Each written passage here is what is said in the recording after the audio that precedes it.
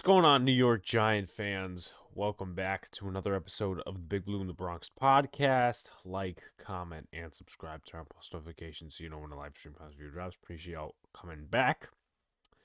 Sunday morning. So I'm going to act like this is Sunday morning because I'm recording on a Saturday night and because of the schedule with me going on vacation to Florida this past week, it was really jumbled. But I gave a reminder out that it was going to be like that. So, with that being said, the game's in a couple hours. So, we're going to talk about that. Basic stuff for today. It's the last or second last episode of the season, since we'll probably be doing a podcast episode that's going to be out on Tuesday because of Dave Gettleman, quote unquote, retiring. If Joe Judge gets fired, which I don't think will happen unless they play like they played against the Bears last Sunday, but we'll see what happens. But we'll talk about Joe Judge's future at the end, basic game stuff. But real quickly, as I take a sip here, I just want to talk about this past season as a content creator, this past season as, something in review. Unlike the New York Giants, this channel has made some internal progress, and I want to thank you guys for that. Shoutouts from content creators have really lifted this channel. More people watching, the watch hours going up, the subscribers going up very, very slowly. I reached 100 last January, and with that being said, we reached 300 a few weeks ago, and now we're at 336, 337, 338. So it's not, oh my God, it's at 1,000 yet, but it's climbing the mountain. It's climbing the mountain, and we're getting there just as a channel. Obviously, this podcast is growing. It's a little difficult to grow in some cases because it is a one-man show and it's only one guy talking, but obviously when you have competition out there, it's not the easiest of things. But I really had a fun time this season despite the Giants sucking. The Fan Fest, meeting a lot of the content creators, that was a really fun time. It was a really fun time, and we thought the Giants were going to be good. Obviously, that didn't happen. And we thought Joe Judge was going to take the next step. He has not, and we ran a lap for him. But with that being said, I enjoyed it at the time, and do I really want to say I regret doing that? Because it was fun in the moment. It was fun in the moment, and I'm not going to piss on any fun that we had at the time. The Eagles game, when Talking Giants did their thing with the Candlewick Diner, that was very fun. It was snowing, but it was not sticking to the ground, so it really didn't have much impact. It was still cold, by the way. But that was very exciting. Met a couple of new folks from Twitter. And the Giants won that day. That was my first official NFL game. Prior to that was the Chicago Bears-Giants game from 2019. That was in the preseason. And then before that was the MetLife Bowl 2018 preseason. So I just want to give a big shout out to the content creators and just everybody in the Giants community. Because even though we are divided on viewpoints and all this other garbage, we're a family. And I can't think of many communities that have this much, I would say, not really unity, but just have a big community, for lack of better words. I can't really think of any other community other than some other stuff like the Knicks. Yeah, they have side talk, and the Yankees, well, you have Yankee fans and content creators and all that stuff, and I'm a part of Twin Bill now for NYY News TV, and that's just a big of a part of group of people. I meant a big part of a different community, of course. I don't know if I stumbled or mumbled, but with that being said, it was a fun year. It was a fun year. The Giants sucked, but I enjoyed just growing the channel. And some of the things to remark on as well. Last Monday, when we did the Cleveland Browns Pittsburgh Steelers game Sean was initially going to be here, but that's what happens when you live on Staten Island and the bus service is shit. And he said it himself. So, but me and Luca were down here. We were calling the game. I had it on OBS instead of StreamYard, which is very basic. And I actually controlled the template and all this other stuff. And we got over 900 views, which is the most viewed live stream on this channel, which beats out one of our first live streams, which we did record predictions and all that stuff. So it was very exciting. It was very exciting, and just to recap this year overall, it was exciting meeting new people, and Giants suck, so I don't know, but just with the community, even though we have different viewpoints and sometimes get into arguments on Twitter, I thought it was a very, very fun year in terms of content creators and all that other stuff with the fans and meeting different people. So there's that. So let's go into the game stuff. So injury report obviously is first. Here are the following players for Washington that are out. Tackle Sadiq Charles, wide receiver Curtis Samuel, tight end Ricky Seals-Jones, defensive end Montez Sweat. Due to personal issues, I don't know what happened there, but obviously I wish him well in that aspect. And Samis Reyes is also out. Antonio Gibson's going to play. James Smith-Williams is going to play. Charles Leno is going to play, who just received a fat paycheck, so good for him. In terms of the New York Giants, Elgin Smith is on IR, so he is out with a neck injury. Colin Johnson is questionable with a hamstring injury. John Ross is out with a knee injury. Colin Gillespie is questionable with a knee injury. Mike Lennon's out with a wrist injury, and Will Hernandez is questionable with an ankle injury. I don't think I missed anybody on that list in terms of practice squad protections and elevations. The Giants, I don't think, can make any because they're at 270K right now in terms of cap space, and they don't have enough money to elevate somebody, which is really, really sad. It just shows where we have gotten to as a franchise, which I believe this is rock bottom.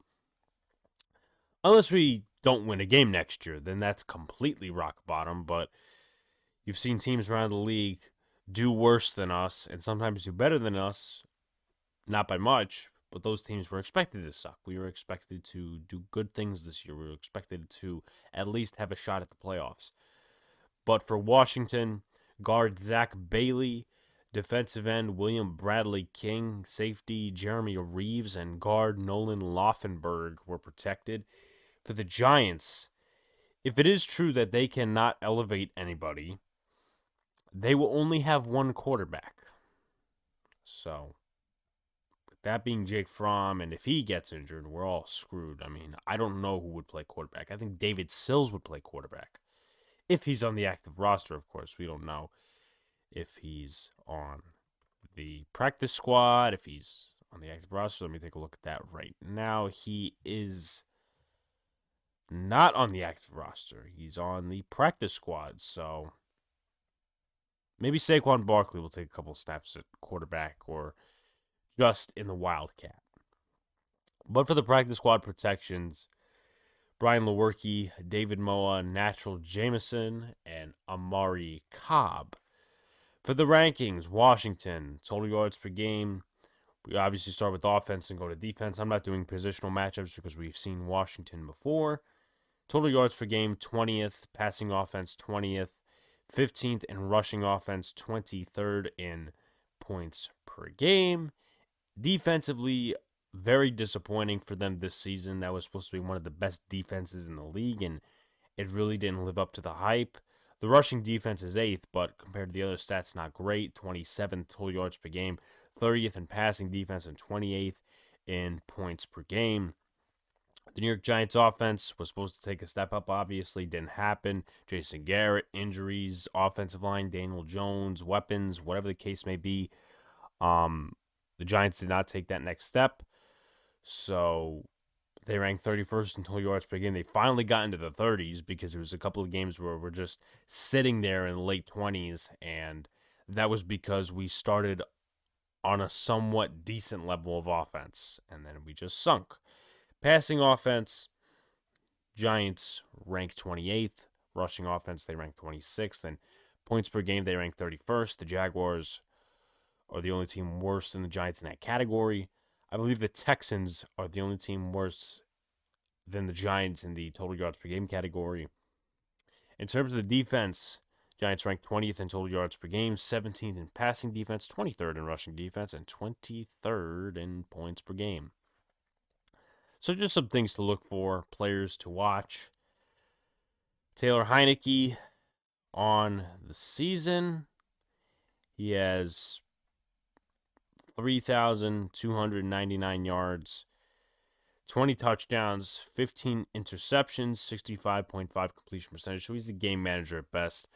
I think he's a little bit overrated by a lot of people, to be quite honest with you, because people see the way Daniel Jones plays on occasion. Obviously, it's not good. But they'll be like, oh, Taylor Heinicke's better. I don't think he's better. I don't, because that touchdown-interception ratio should not be that close, in my opinion. And he really has some bad moments. He really does. So that's Taylor Heinicke. In terms of the rushing game, Heinicke is actually their second leading rusher. Antonio Gibson is first. And if he has over 109 yards on the ground against the Giants, he gets over 1,000. But he has 237 rushes, 891 yards on the season. Total of 6 touchdowns, 3 fumbles lost, and about 3.8 yards per carry. So that's a little disappointing unless they use him in the short yardage situations. But the way you're looking at both offenses, you're probably not feeling any good about it. In terms of the receiving game, Terry McLaurin is very, very close to the 1,000-yard mark. He's got about 40 yards away, so maybe the Giants have a personal goal of just putting him under the 1,000 mark. They did that with Ezekiel Elliott last year in the rushing category, and they did that with CeeDee Lamb last year in the receiving category, so will they do it again? We'll see. I really don't have any hope for that, but it is what it is. We're at the end of the season. 73 receptions, 960 yards, 13.2 yards per reception, about 5 touchdowns. Of course, if I'm reading that correctly. J.D. McKissic is the second leading receiver. Total of 43 receptions, 367 yards, 2 touchdowns, 9.2 yards per reception. Adam Humphries is their second leading receiver. He has no touchdowns on the season, but he has 60 targets, 40 catches, about 380 yards, 9.5 per catch. DeAndre Carter, who is their main return guy and who was very good. So there's a chance he might get a touchdown this game in the return game because he has a good return. The Giants' special teams is absolutely garbage.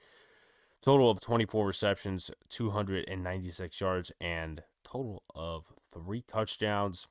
Antonio Gibson has 3 touchdowns in the receiving game, 41 receptions, 289 yards. I'm looking at it from a distance, of course, 9 per reception. Then John Bates, Cam Sims, Logan Thomas caught a couple of touchdowns as well.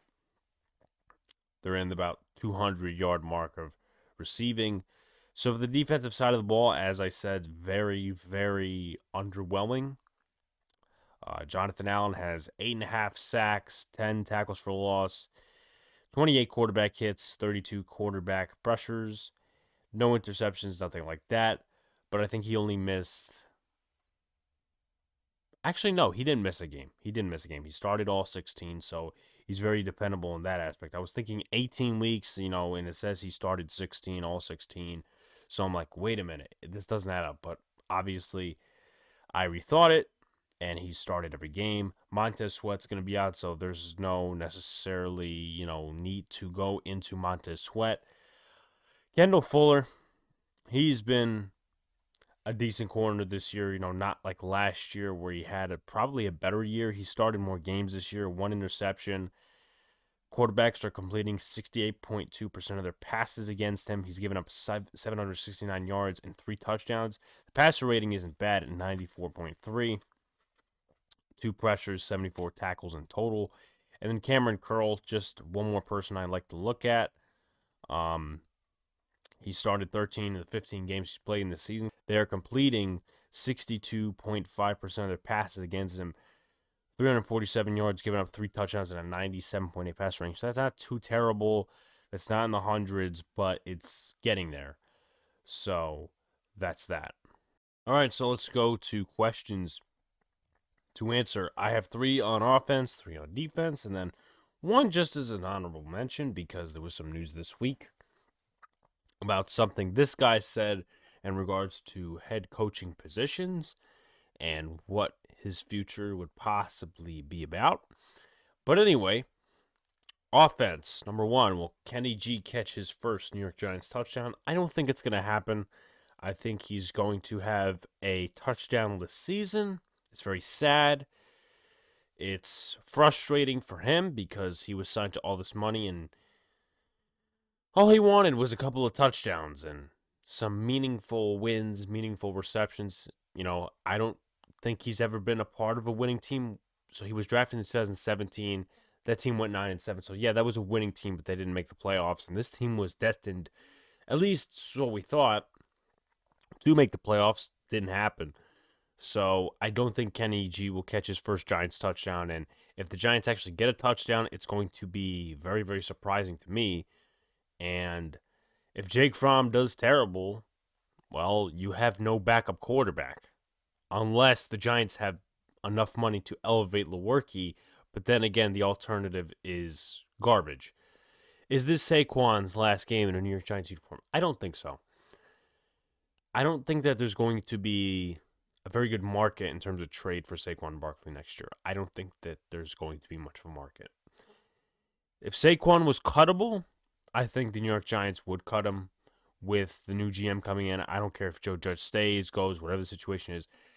If Saquon was cuttable and if his savings overvalued and just were more than the dead cap hit, then he would be cut and he'd go to another team for a cheap deal or whatever the case may be.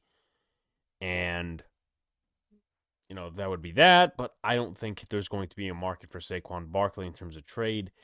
And he will be back next year for 1 more year, and they'll probably get rid of him after that. Number 3, can this team score a meaningful touchdown? I don't think it's going to happen. If it does, great. If it doesn't, whatever the case may be. This is not a great defense that we're facing, but Jake Fromm doesn't necessarily have the tools to be a capable backup, a capable starting quarterback. And the NFL just was not made for him. The NFL was just not made for him. By the way, anyone who has not seen it yet, I was at the movies on Friday. I think it was Friday. Yeah, it was Friday. I was at the movies in Florida on Friday. The movie American Underdog, the Kurt Warner story, I think it's a very interesting story. Obviously, some of the stuff I think they mix up a little bit just to make it more appealing to the crowd. But with that being said, it's a very good movie, so I would recommend it if you want to learn about Kurt Warner, his story. Very interesting story, very good movie. But with that being said, let's go to the defensive side of the ball. Can Azeez Ojulari break LT's sack record? So it's not officially known as LT's. It was known as BJ Hill's. It's in Azeez's name, but Azeez has 8 sacks right now.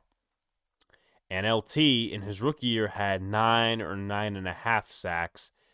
And they didn't count sacks back in the day, or at least in LT's rookie year, so Azeez holds that.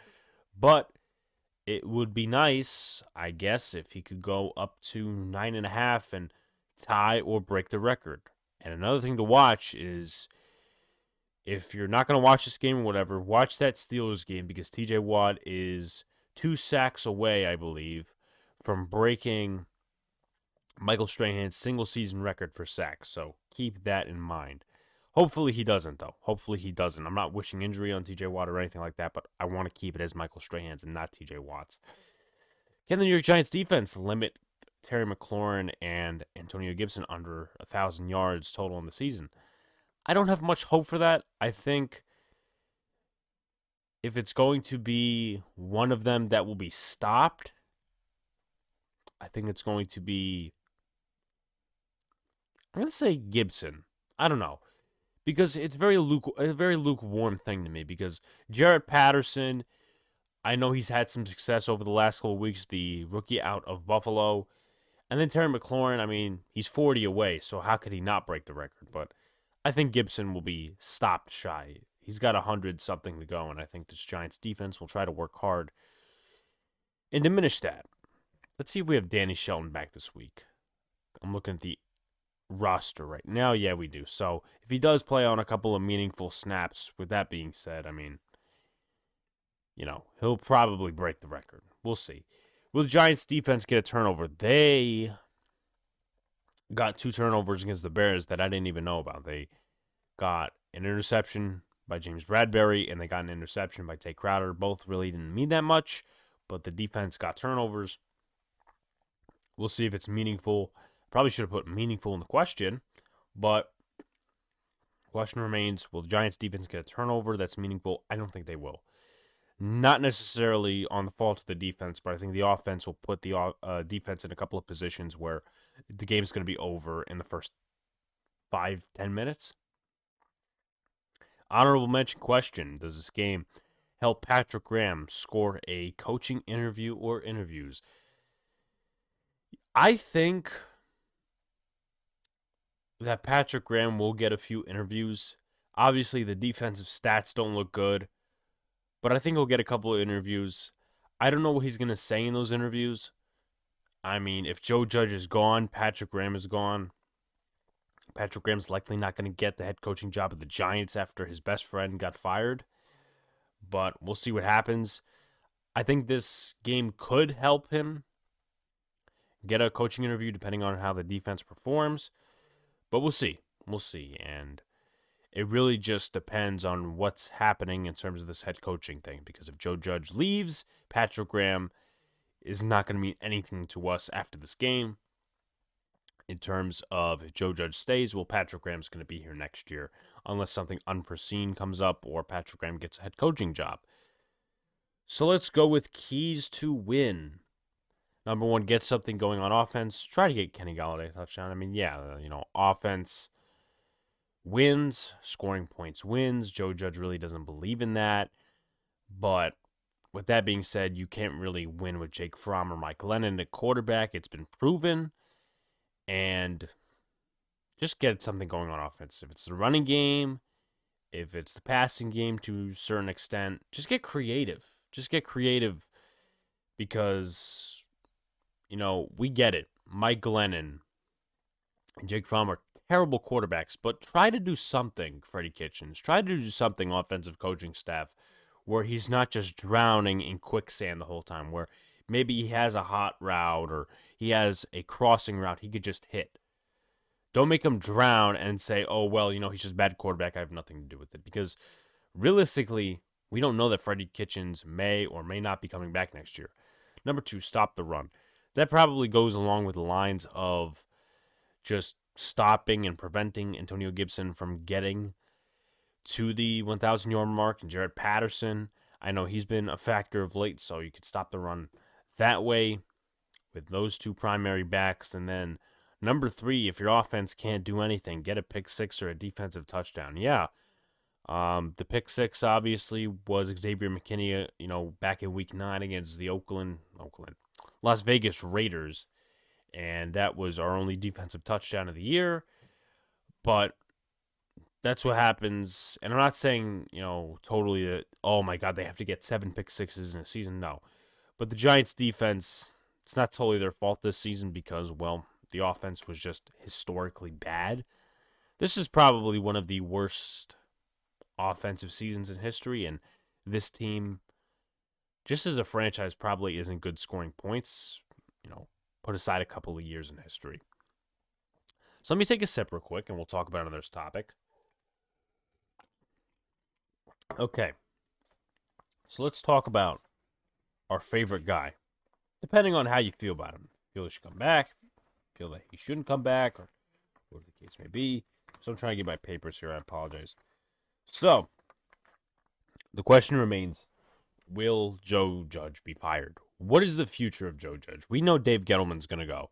Whether it's retiring, whether it's going to be, just him getting fired, which is highly unlikely. He's not going to come out for a press conference. He's going to be fired. We all know that. Fired, retired, whatever the case may be. He's going to be fucking gone. He's going to sail off in the sunset, whatever. So he'll be gone. Giants will be looking for a new GM no matter what, whether it's Kevin Abrams or Dorsey or Scott Pioli, all these other guys. We'll talk about that probably when it comes time after next week, and we'll get into it probably in an episode or a video, whatever the case may be. So, with that being said, what's the situation with Joe Judge? What's his future like? So, here are the circumstances that he is faced with. Well, second year of him working with Dave Gettleman. David Gettleman's going to get fired, retired, whatever the case may be. He's just going to bye-bye. Bye-bye, Dave Gettleman. But with that being said, you have a new GM coming in, most likely. You have the precedent of your franchise firing a coach every 2 years, the last two coaches. Ben McAdoo, I thought he would probably have gotten a third year, depending on a couple of circumstances, because obviously had the Eli benching, and if it wasn't for that, the locker room was turning on him. And that would not have been a good thing, and John Mara probably would have taken action at some point, maybe not in the right way. That can be debated over a long period of time. We're not going to waste any time with that, but also Pat Shurmur, which I believe was, I would say, just record-based and New York media pressure-based, the ESPN talking heads and stuff like that. Listen, Pat Shurmur was not a good head coach at all, but it just didn't make sense. Yeah, let's draft a quarterback for him and then fire him. I mean, you really can't do two things at once. And yes, the defense was a huge problem, but you can't win how many games and develop a rookie quarterback at once. That's just not possible. Obviously, the New England Patriots are doing it in a different way with Mac Jones, and we know the situation there, but with Pat Shurmur, it was not happening. So, there's that. Injuries plaguing the team, no capable starting quarterback. So, half of this you can actually blame on Joe Judge. At least according to Giant Insider and a couple of outlets, and people try to make excuses for Joe Judge. Oh, what are you talking about? It's just Dave Gettleman. I blame it on both of them. Obviously, Jake Fromm starting was never the direction of this franchise, was never intended to happen. But Mike Glennon was signed by the New York Giants to save costs. Colt McCoy, who obviously started a few games this past year in Arizona, was a cheap option, and he was a better game manager. Now, were some of his physical traits off? Yes, he didn't have the arm strength and some of the other things that Mike Glennon has, but Mike Glennon has a turnover in every game that he has played. Colt McCoy didn't, I don't think. He had one in the Seattle game, which was the interception that Evan Ingram dropped, and it was in the hands of Quandre Diggs. And then you had the Browns game, which there was no turnover there. The Giants just couldn't score points. But with that being said, he was just a better game manager overall. Not necessarily turning over the ball every play, and, it is what it is, but the Giants wanted to cut costs. They didn't want to go after a guy like Jameis Winston or some of these other guys that were on the market, and there were some backup quarterback options. Andy Dalton was there. Joe Flacco was there. A couple other guys were there. So there was some options out there that are better than Mike Glennon, and they did not pull the trigger. They decided, hey, let's cut costs. Let's go out and sign a $39 million cornerback, which has worked out. I mean, Adoree Jackson's been good, though the injuries, and Kenny Golladay hasn't worked out so far. Kadarius Toney hasn't, whatever the case may be. But, you can argue, but you can't argue, well, the backup quarterback is or isn't his fault. So, here are the circumstances that I believe Joe Judge would get fired under, or that he wouldn't get fired under. So, Joe Judge is likely getting fired if these two things happen. If the team is very, very uncompetitive versus Washington, and if it's like the game against the Bears, and if he tries to save himself in the presser like he did last week, and they actually asked, meaning the beat reporters actually asked Pat Shermer about what he thought on Joe Judge's comments, and he didn't like it at all. He said maybe 5 words about it, said, that's not really an accurate assessment, but I'm not going to say any more than that. And then Ron Rivera went after him or something like that, whatever the case may be. So you know that Ron Rivera's team, they're 6-10. They're not going to the playoffs, but with that being said, they're probably looking to destroy us because of what Joe Judge said. That's the message you're putting out there, Joe, by the way. So he wouldn't get fired if this team is competitive, if the game is within range, and if he has a very calm presser. And I think he would have a calm presser if this team is somewhat competitive. I'm not saying progress or anything like that. I'm not going to be a bullshit artist. But that's the case it would happen under. I didn't even do my score prediction yet. We'll do that at the end. I just realized that. I apologize.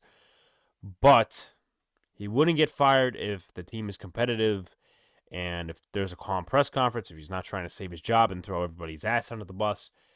But he probably would get fired if the team is uncompetitive versus Washington, if it just looks really bad, if the team looks drained, and if he tries to save himself. So apparently, and I don't know how true this is, Film Talk Football, their page on Twitter, who apparently has some sources, but, you know, with that being said, they've gotten a couple of things, right? They've gotten the fact that Jake Fromm was involved in the playbook and the game plan against the Cowboys. They got the Garrett firing right, and they got a couple other things right. But there was a tweet that was on January 2nd.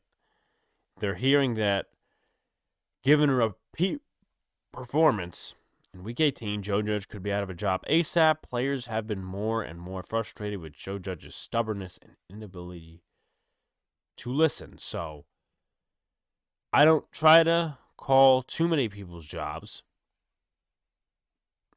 or call for them, rather than me just mumbling and jumbling. But with that being said, Joe Judge needs to go. That's my opinion. So let's make the argument once again. Then we'll do score predictions and we'll get you guys out of here. So the circumstances of Joe Judge, you know, should he be fired? Should he not be fired? Whatever the case may be. Whatever argument. I'm presenting both arguments. So he should be fired under the following circumstances, in my opinion, because I am on that train.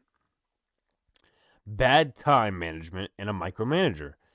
Timeouts, obviously, just not a good in-game manager. And with the Nate Solder thing, I know people say, oh, well, you know, Matt Parrott was actually worse. I honestly don't believe that. I honestly believe it was about snaps, but Matt Parrott tore his ACL, and, well, that's the end of that. Matt Parrott's probably getting cut on the practice squad of somebody else's team next year, and that's the case there. But just as a talent evaluator as well, like Danny Shelton's better than David Moa, and David Moa is a young cat, may be good, may not be good, but you put in Danny Shelton, who gets bulldozed on every double team. See what else? War Hernandez, is he better than some of the other guys we had on the roster? Like when he was consistently struggling, and he still is consistently struggling. I'm not saying that he isn't. And the team just cut Isaiah Wilson, so that was a failed thing. Low risk, high reward kind of thing. But with that being said, you couldn't have put Ben Bredeson in? Because I think Ben Bredeson, his ceiling is to be at least a decent guard in the NFL. Maybe not starter, but a backup. So you could have really had a duo just to evaluate the future of Thomas, Skura, even though, once again, Skura, Price, probably not part of the future. Skura, Price, Bredeson, Parrott. But obviously that's not going to happen. Billy Price is probably returning this week, so Skura will move back. But Will Hernandez is probably still going to start. And there's been reports coming around that Will Hernandez is not going to be back next year, and rightfully so, because he's been absolutely fucking garbage for this team within the last 2 years, especially. So philosophy is outdated. He plays a field position game. I don't want to hear the excuses from people that, oh, well, he plays a field position game because that's what he has to work with. No. He plays that because he's a special teams coach. and he's very conservative. Fourth downs obviously is a big part of that. But, we got to play the field position game because we got to depend on the defense. What's the point of depending on the defense if your offense is not going to score points game after game after game, after drive after drive after drive? What's the point of that? And the worst part of it is that despite the offense being terrible, you have a punter who sucks. I honestly believe some of that is Joe Judge's fault because Riley Dixon was at least a decent punter when Thomas McGahee came here with Pat Shurmur. And then when Joe Judge came in, Dixon started punting like garbage. And then you have a very garbage special teams unit, so that doesn't make it any better. That's what I'm talking about with the philosophy being outdated, the field position game. That's not the game you play in today's NFL anymore. Scoring points is the game you're supposed to play. That's the key to success. That's the key to being a contender, as long as you have a decent defense. And he really puts a cap on the offense progress. We've seen in games where Jason Garrett or Freddie Kitchens has really made some bad play calls. But you take a look against Washington, you can take a look against the first time we faced the Philadelphia Eagles, where we played prevent offense, and the first game we lost, and the second game we almost lost. We were down by... No, actually. We got the interception. Let me go back to the first game before I start thinking in 700 different directions. So the first game, interception by Bradbury. We run it twice, and besides that one big run from Barkley, the running game wasn't doing anything. So it really would have been more productive just running with Devontae Booker. So they could have ran with him. But anyway, they ran 2 plays, and Daniel Jones was behind Sterling Shepard in his fourth down, and they have lots of time on the clock, Washington. So the Giants end up kicking the field goal, and that's Jason Garrett, that's Joe Judge, because they're very conservative. You look at the first game of Freddie Kitchens, it was 13-7, and the Giants had an opportunity to go ahead and just run out the clock, get at least one first down, and you kneel down the rest of time. And they didn't do that. They punted, and Philly went down the field, and because Jalen Reagor dropped a game-winning pass, we won that game. And that was the first game I was at. It's great, but you know what? Let's look into the specifics of it. Conservative, very prevent offense like. So there's that. Every team has injuries. It's about the depth you have. And obviously, that's not totally on Joe Judge, Dave Gettleman, obviously. But I look at the first 4 games. Really, the first 3. All of them were so winnable. The prevent offense, not playing great against the Falcons, a team they really should have beaten because the Falcons took an ass beating from the Bucs in week 2. And the game was 17-14, so the defense was playing good. The offense was not. They literally got a absolute gift on a pass interference penalty on a good drive, with a couple of penalties on that drive, I think. So there's that. You have the Denver game where the defense, wasn't playing great, but the offense wasn't necessarily doing the greatest things either. So there's that. And they scored 7 points that were... let's see, meaningful. So the first 3 games, I just look at and say, yeah, you could say all the injuries and all that, but you know what? You take a look at the first 3 games and don't give me this extension of the preseason crap because, well, you had a preseason. You knew what the league was going to do, and you were just unprepared. I get it. Teams start out like shit, and sometimes it's not how you start, it's how you finish. But with that being said, you can't really say that when this team's been garbage all season. Sorry. GM head coach timeline. This is really more on John Mara. And also can be influenced by the job that Joe Judge does and Dave Gettleman and the GM and whoever. But you have to get the GM head coach timeline right. That's one of the more prominent reasons Giant fans really want to fire Joe Judge. Just because of that and also the other shit that I just talked about. But if you really want to have a head coach on the hot seat with a new GM, you're basically punting the season. You're basically saying, okay, well, this, and this. It doesn't make any sense. Having a GM and head coach not on the same timeline, not brought in at the same time, doesn't make any sense. Because people that are calling for Joe Judge to come back next year, what the new GM is going to have to do is that he's going to have to bring in more players for Joe Judge. And then if Joe Judge gets fired, he's going to have to get rid of those players for the head coach that he hires. So it's going to be the second year of that GM and the first year of the new head coach. It doesn't make any sense. And there are a lot of candidates out there that are good candidates both for GM and head coach. And another thing is, well, what if keeping Joe Judge really restricts your list of general manager candidates that are not willing to work with him? And you never honestly should fit a GM to a head coach. It should always be a head coach to a GM, because the GM has the higher power. They evaluate the talent, and they basically run the show with the scouting department. Hopefully, in the next regime, whenever the hell that's going to be, we get some of these assholes out of the front office like Chris Pettit, Chris Mara. Obviously, that's probably not going to happen, but Chris Pettit, some of these other guys in the front office who have really just destroyed the Giants in terms of scouting and player personnel the last couple of years. Hopefully, they're just gone. But you really have to have that general manager, head coach sync. You have to, because what if they go out and hire this dude, Dave Ziegler, I think his name is, from the Patriots, right? And Joe Judge gets fired. What is he going to bring in? Josh McDaniels as his next head coach after Joe Judge is gone? Doesn't make any sense at all. And then you got the talking heads on WFAN. Oh, hire Thomas Dimitroff as the next GM. No. Why do you think that team in Atlanta, besides Dan Quinn, has been shit for so many years? Because he was just bad as a GM. Talent wasn't good on that team. I don't understand what these people are thinking. Doesn't make any sense. Doesn't make any sense at all. And then making excuses just overall to justify losing and clapping for progress. Yes, we got to clap for progress. 4-13, probably going to be. Yeah, I mean, that's just comes with pressure stuff. I got to look at the tape, whatever. So here are the only three arguments I could possibly make for Joe Judge coming back. He's not gotten all of his players in the last 2 years. I get that.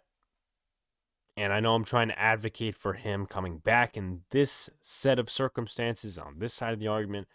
But sometimes you have to work with tools you necessarily did not buy. It's with some of the tools that really Joe Judge has brought in, they have not worked. Danny Shelton hasn't worked. And once again, going back to the tools argument, you're not really evaluating those tools very good. Well, Hernandez is still playing meaningful snaps. Danny Shelton, Nate Solder, all these other guys, right? So there's that. O'Shane Ximines for a while in the first half of the season. So once again, there's that. Mike Glennon and Jake Fromm as starters. Once again, that goes on both. But you can't necessarily blame all of that on Joe Judge, because that's cutting costs. And Jake Fromm coming in, and you can't win games with Jake Fromm. You can't win games with Mike Glennon, especially with the set of circumstances that they're put around. Offensive line, wide receivers constantly being out. And then no offensive line, no pass rush the last few years. That's on Dave Gettleman, but it's also on Joe Judge. More on Dave Gettleman, more on this team just generally, because no offensive line for the past 10-plus years, no pass rush. So there's that. But just overall, I want Joe Judge gone. We'll see what happens on Monday, Tuesday, and obviously I'll have a podcast episode out then. In terms of game predictions, take a sip real quickly, because God knows I need to. Washington 17, the Giants 3. I don't think Washington scores that many points against us because they're a bad offense. And I just think that the Giants' offense is going to be bad, and the defense will try to stop Washington in a couple of different positions because of the offense being so bad with Jake Fromm at quarterback and all these other things. But with that being said, Giants have a ceiling of 3 points. Maybe I'm wrong. And I mean meaningful points, not like, 17 points and garbage time, all this, blah, blah, blah, blah, blah. No, 17, Washington, 3 points as the ceiling for the New York Giants. But if you guys haven't already, like, comment, and subscribe, turn on post notifications so you know when a live stream pops video drops. Appreciate y'all coming back. Podcast episode should be out on Tuesday, and I don't think that I'll have a podcast episode out on Saturday. I think it will be another Sunday thing. I'll let you guys know during the week. But give us a rating on Apple Podcasts. Give us a rating overall. Leave some comments. Help us out the channel. Helps out the algorithm. Just overall. we'll definitely have more content coming out through the off season and Yankee content as well. Boys in the Big Apple returns on the 18th, so we'll be back for that, talking a lot of sports and more live streams as well. I'm planning to stream possibly a few playoff games because that obviously helped the channel a lot. So, yeah. Peace out, guys. See you later. Stay cool.